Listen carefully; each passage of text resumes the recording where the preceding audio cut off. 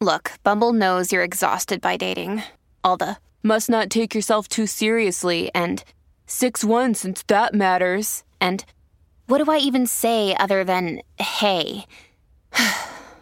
Well, that's why they're introducing an all-new Bumble, with exciting features to make compatibility easier, starting the chat better, and dating safer. They've changed, so you don't have to. Download the new Bumble now.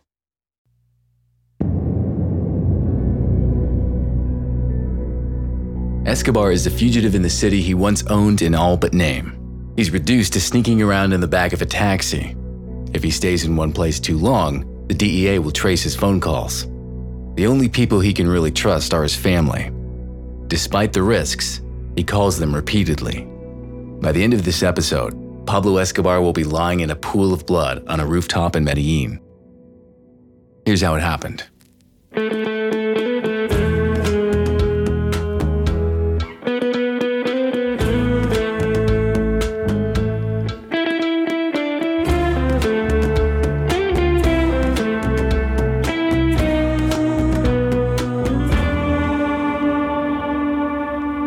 The noose is tightening around Colombian drug overlord Pablo Escobar.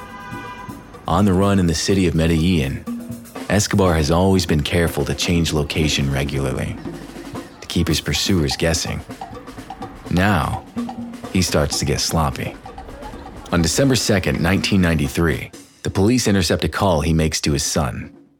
DEA Special Agent in Charge Joe Toft can sense the drug lord is beginning to crack.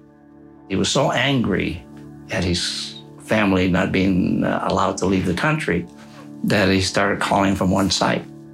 The elite Colombian police unit, Bloque de Busqueda, or Search Block, are on the case. The commander of Search Block, Colonel Hugo Martinez, has given the job of tracing Escobar's calls to the one man he knows he can trust absolutely, his own son. DEA agent Ken McGee watches on in admiration. The dynamics of this story are incredible when you really think about it, because Colonel Hugo Martinez, a decorated Colombian police officer, brave, strong, loyal, a man of the utmost integrity, his goal in life was finding Pablo Escobar at that point. He had his son assigned to the unit, and his son was instrumental.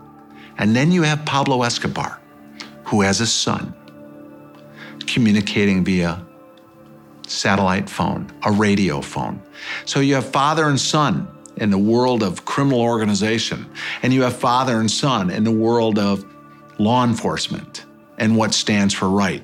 The phone trace leads the younger Martinez to a quiet residential street in the neighborhood of Los Olivos. Suddenly, he sees a figure at a second-story window. Every officer in the Colombian police and every DEA agent knows that face. Hugo Martinez, young Hugo Martinez, looks up in the window and sees someone that he feels immediately is Pablo Escobar. His heart skips a beat.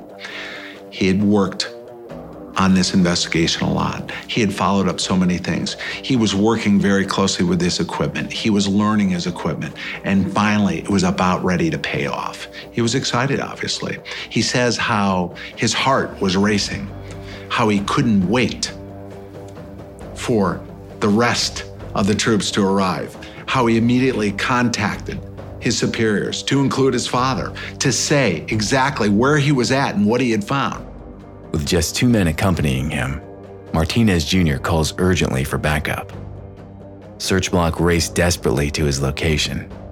When they get there, they don't waste a second. Pablo Escobar escaped so many times in the past. He always had an escape strategy. He always had an escape plan. But the flip side is the police officers had trained and had done so much work, and they immediately hit the place. It was very, very well implemented on the spur of the moment, because there was no chance to create a operational strategy to attack that one specific building, to make entry. Finally, after all these years, it seems Escobar is cornered. But the Medellin Godfather is still dangerous. There is one thing I will say about Pablo Escobar. On that final day, he went out like a true bad guy. He went out in a blaze of glory. He was armed with 2 weapons. He had these 2 semi-automatic pistols. He had a shoulder holster. He was trying to fight his way out of the situation. Pablo Escobar realized that there was no getting out. He didn't surrender. He went out in a blaze of gunfire. Escobar is not alone. His bodyguard Alvaro de Jesus, aka El Limon, is the last man by his side. The 2 fugitives put up a fierce fight. Bullets whistle past the ears of the police officers as Escobar and his henchmen unload their magazines. As their ammunition starts to run low, there's only one thing for it. Escobar and Limon make a desperate last dart for freedom. They jump from a back window onto a roof of another house. Limon goes down. Finally, bullets make contact with the Medellin godfather. As he staggers across the rooftops, Escobar goes down in a hail of fire. The fatal bullet enters his skull through the ear.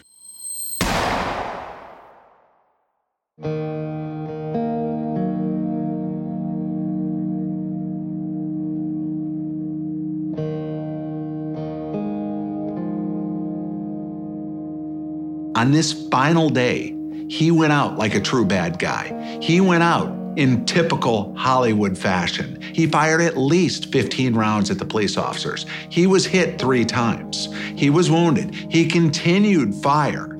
But Pablo Escobar, that day, lived up to his reputation as being a notorious, cold-blooded killer that fought to the very end. At 3:03 p.m., a search block officer is the first to reach Escobar's body. The report he shouts into his radio will never be forgotten by those who heard it. Pablo Escobar was killed on that rooftop. The very first message transferred over the radio was, "Viva Colombia! Matamos a Pablo Escobar! Long live Colombia! We've just killed Pablo Escobar."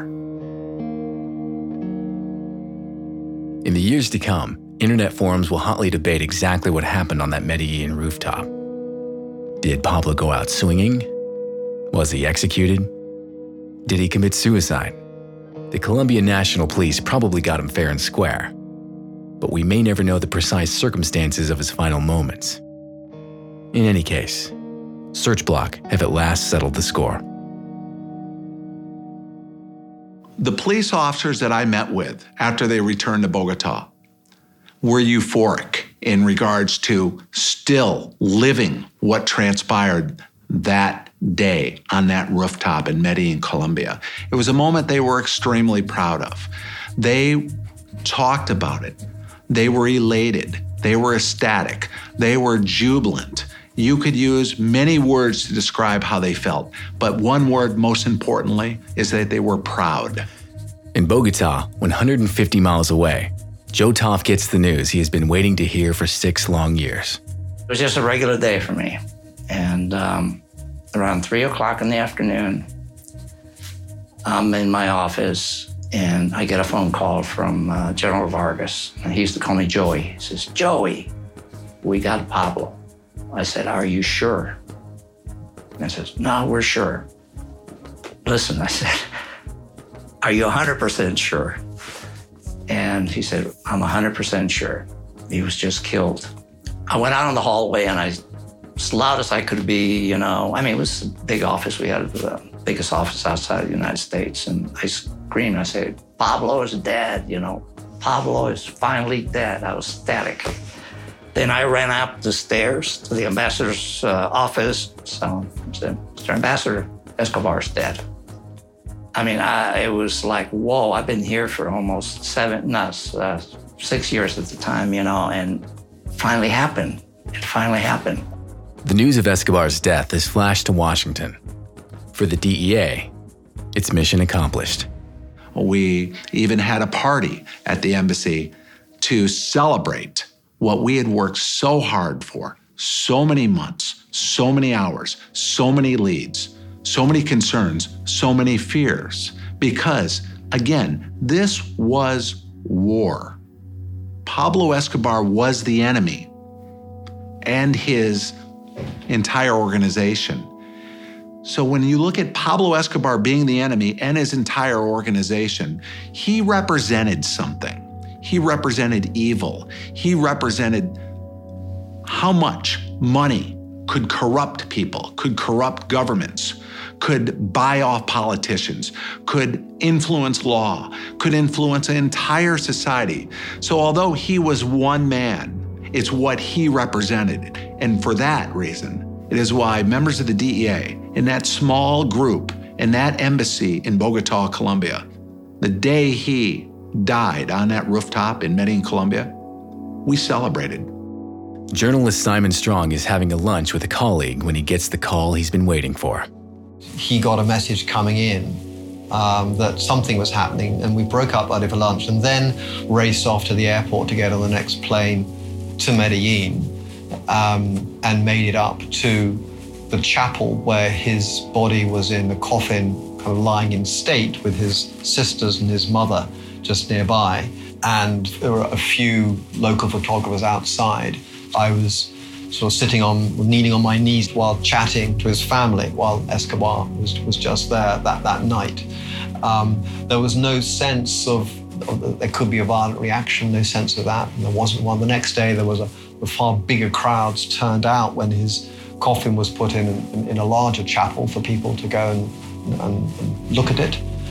There was an outpouring of interest. How much of that was pure curiosity? How much of it was a manifestation of grief for a fallen hero? I think very hard to say, but a lot of people turned out. So I was aware that this was a huge event. I do not recollect tears per se. I think there was a sense of inevitability.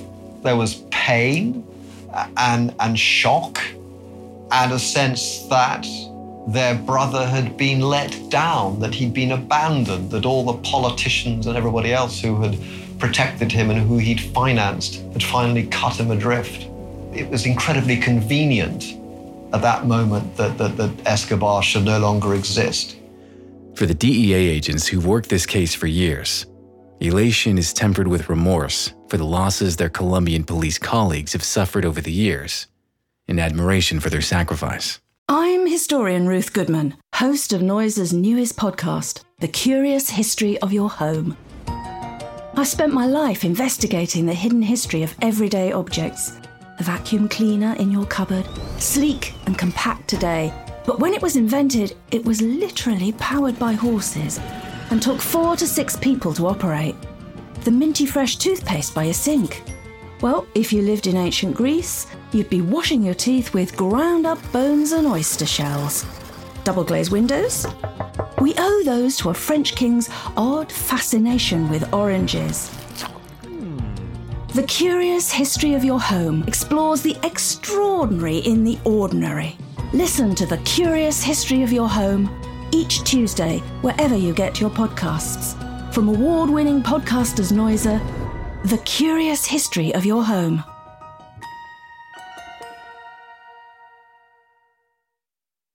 Joe Toft had a certificate created to honor those police officers in regards to their contributions towards the search for Pablo Escobar. When those certificates were given to those police officers, numerous police officers had tears in their eyes, tears of pride in regards to what they had accomplished as a team, working 2 nations together, and that those individuals were involved in a situation that brought so much pride that a simple piece of paper commemorating their actions given by country attaché Joe Toft brought tears to their eyes. I think that is symbolic of how much it meant to them, and that in the end, they were victorious and they had great sacrifice along the way. The role of the US in terms of providing the high-tech capability to track the phone calls, it was clearly absolutely crucial, but ultimately it came down to an effective ground operation. Escobar had nowhere else to run. The reach out to his family, that was when they got him, but it only happened because of a lot of work that the Colombians had done to have Escobar isolated enough to make those calls. Pablo Escobar's death marks the end of a bloody reign of terror in Colombia. For a decade and a half, Escobar has dominated Colombian society, visiting devastating violence upon anyone of his choosing. In the weeks, months, and years after the fateful shootout on the Medellin rooftops, DEA agents reflect on the journey they've been on. As I said, I started working Escobar in the late 1970s, and he wasn't taken down until 1993. And in one capacity or another, I was working against the Colombian cartel for 15 years. So yes, it's a good feeling to know you and your colleagues from many agencies, accomplished some good work. Pablo Escobar started to make serious mistakes, which later cost him his life. And we have to remember that any individual that engages in the drug trade, there's only two ultimate outcomes, and that's either that you're going to get killed or you're going to go to jail. Those are the only two outcomes that they have available to them.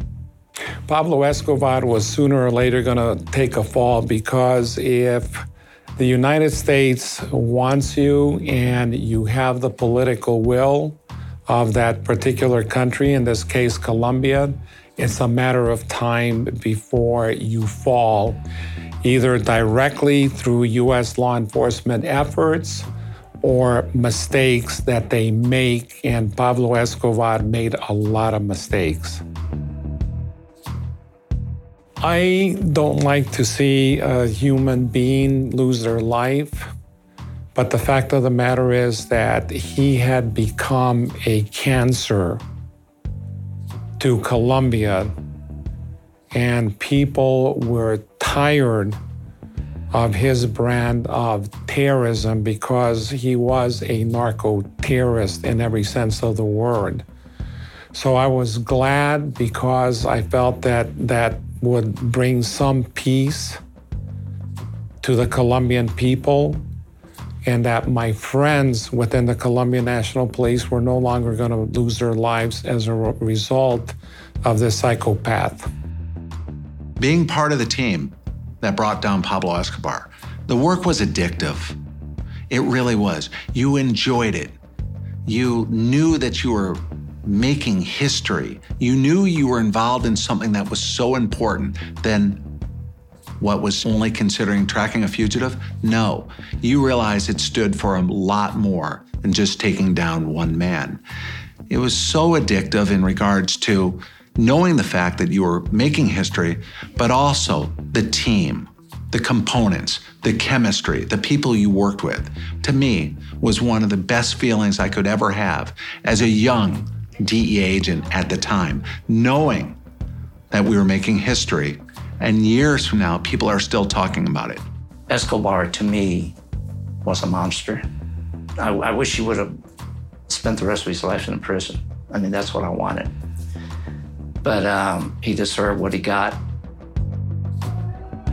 I had the greatest job in the world. I was the head of the office going after Pablo Escobar.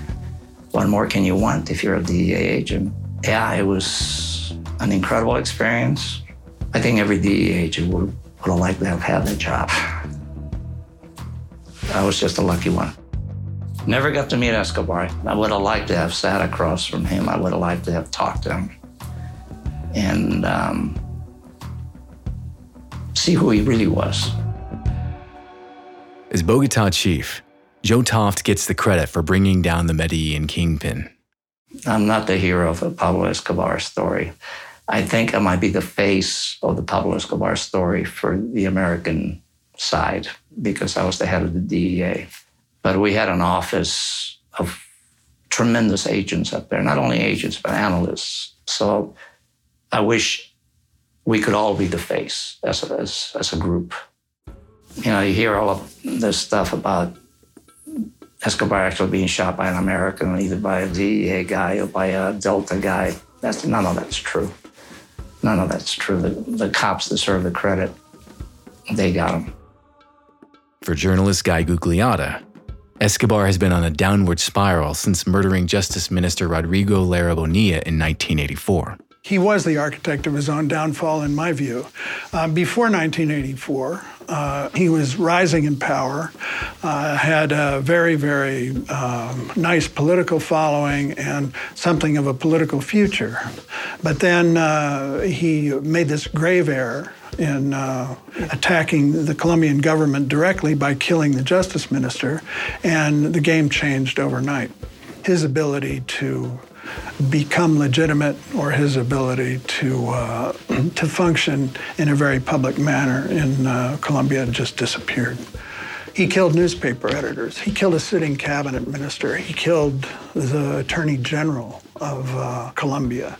He paid off a guerrilla group to kidnap the entire Supreme Court, and all but 5 or 6 of the 9 justices died in a total bloodbath. He blew up an airliner to kill a presidential candidate. He blew up the headquarters of the Colombian FBI. He was instrumental in helping build this enormous cocaine lab in the jungle. In the end, his own audacity, or his own sense of the outrageous, is what trapped him, because others turned against him, and that's what brought him down in the end. Pablo Escobar's notoriety lives on. And you'll still see that today. Escobar has a tremendous persona in Colombia even today. He is a Colombian original. There's no doubt about it. But there is something fundamentally lacking in him. Could Pablo have been stopped? Oh, I think Escobar could have been stopped.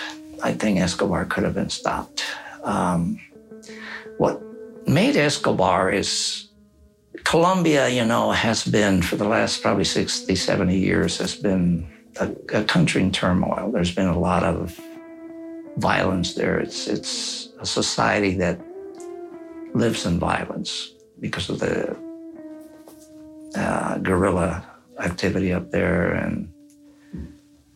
And so Escobar, I think, very early in his career, he discovered the power of money and corruption and intimidation. He had all the money he could possibly have. It didn't have any limits. So consequently, he was definitely the richest man in Colombia. I mean, without a doubt. I mean, no one came close to him.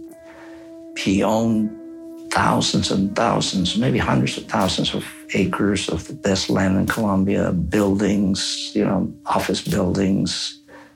But his economic power then, helped tremendously. But what really put him in control was his ability to manipulate people through fear. And I think at a very early stage, while he was not as powerful yet, where he hadn't attained that level of economic power, it could have been stopped, but it didn't happen. For many involved in the hunt for Escobar, his death represents the pinnacle of their career.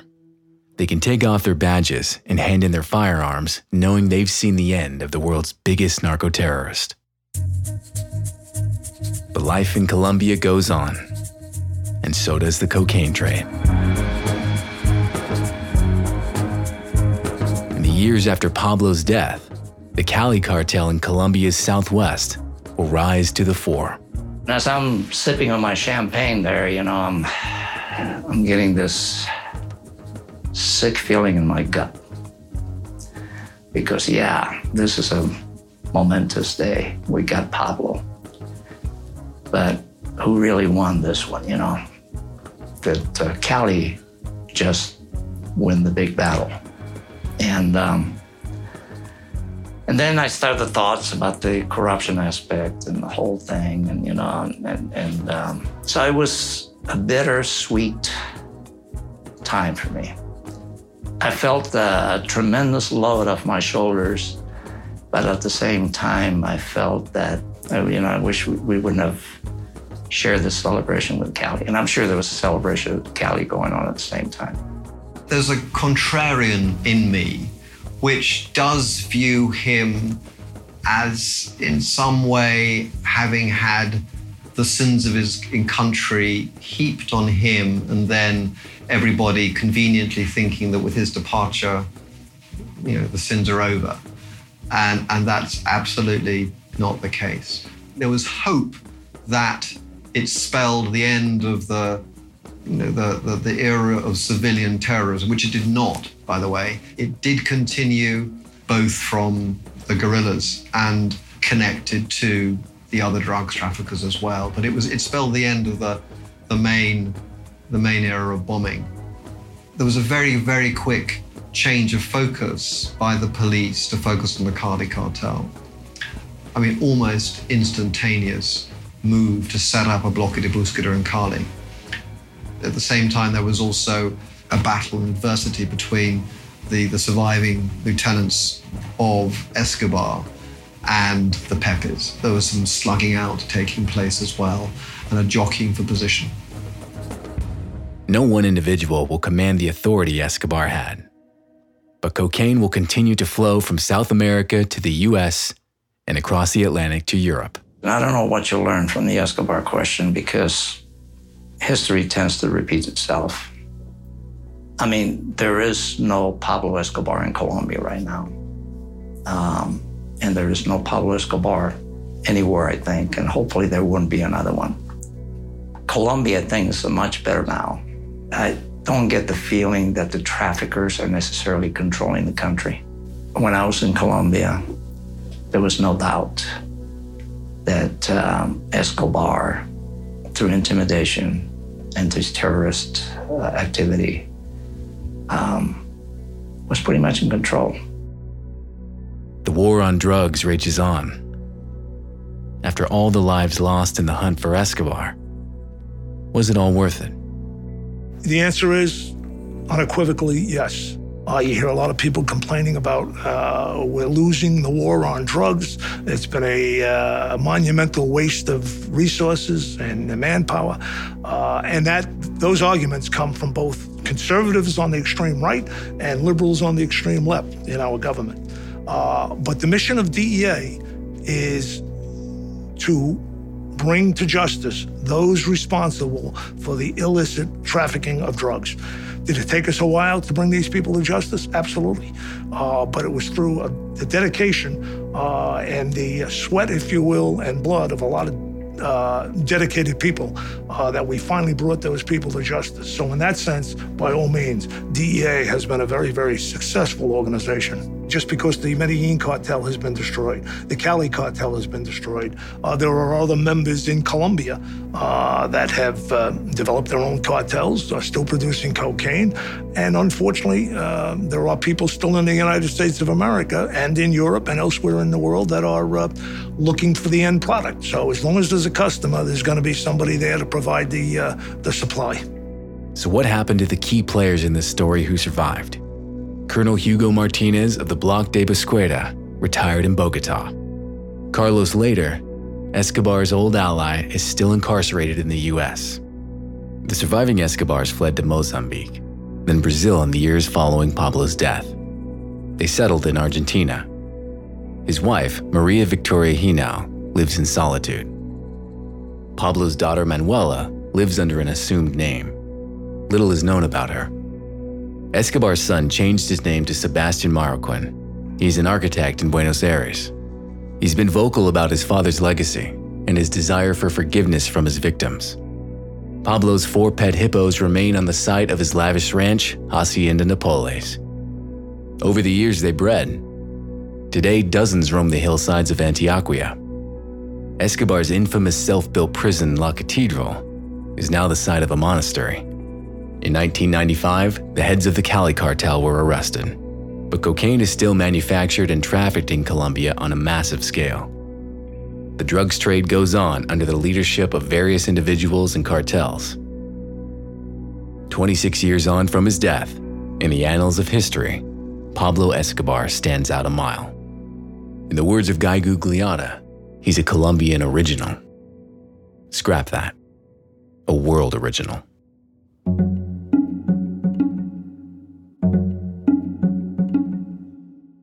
The last word goes to DEA agent Ken McGee. I reflect and I try and compare him to any criminal that people in the United States might recognize as a notable figure. Al Capone. Al Capone, in my opinion, might have been a bodyguard for Pablo Escobar, might have been a driver, might have been something of a much lower status, where Al Capone was involved in a murder here and there to maintain his empire at the time. Pablo Escobar was responsible for thousands of police officers dying, thousands of politicians being feared, corrupted, or murdered, thousands of innocent people living in fear. The world will never see a criminal as big as Pablo Escobar again. He was ruthless. He was a villain. He was notorious. He was a murderer. He was a terrorist. He had every component that represents evil woven into the fabric of what made Pablo Escobar.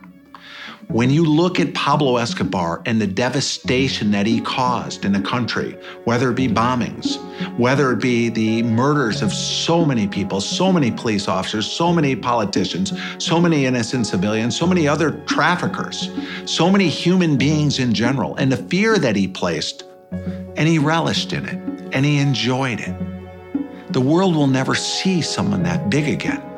A man that could blow up an aircraft without hesitation. A man that could have a political candidate running for president assassinated on stage, what was referred to at the time as the Bobby Kennedy of Colombia. A man that would bring people into his prison that he made and murder them and torture them. The world will never see somebody like that again. It can't happen. All of these lessons have been learned because of people like Pablo Escobar. There will be drug traffickers, there will be other criminals, but no one will grow to have that amount of power.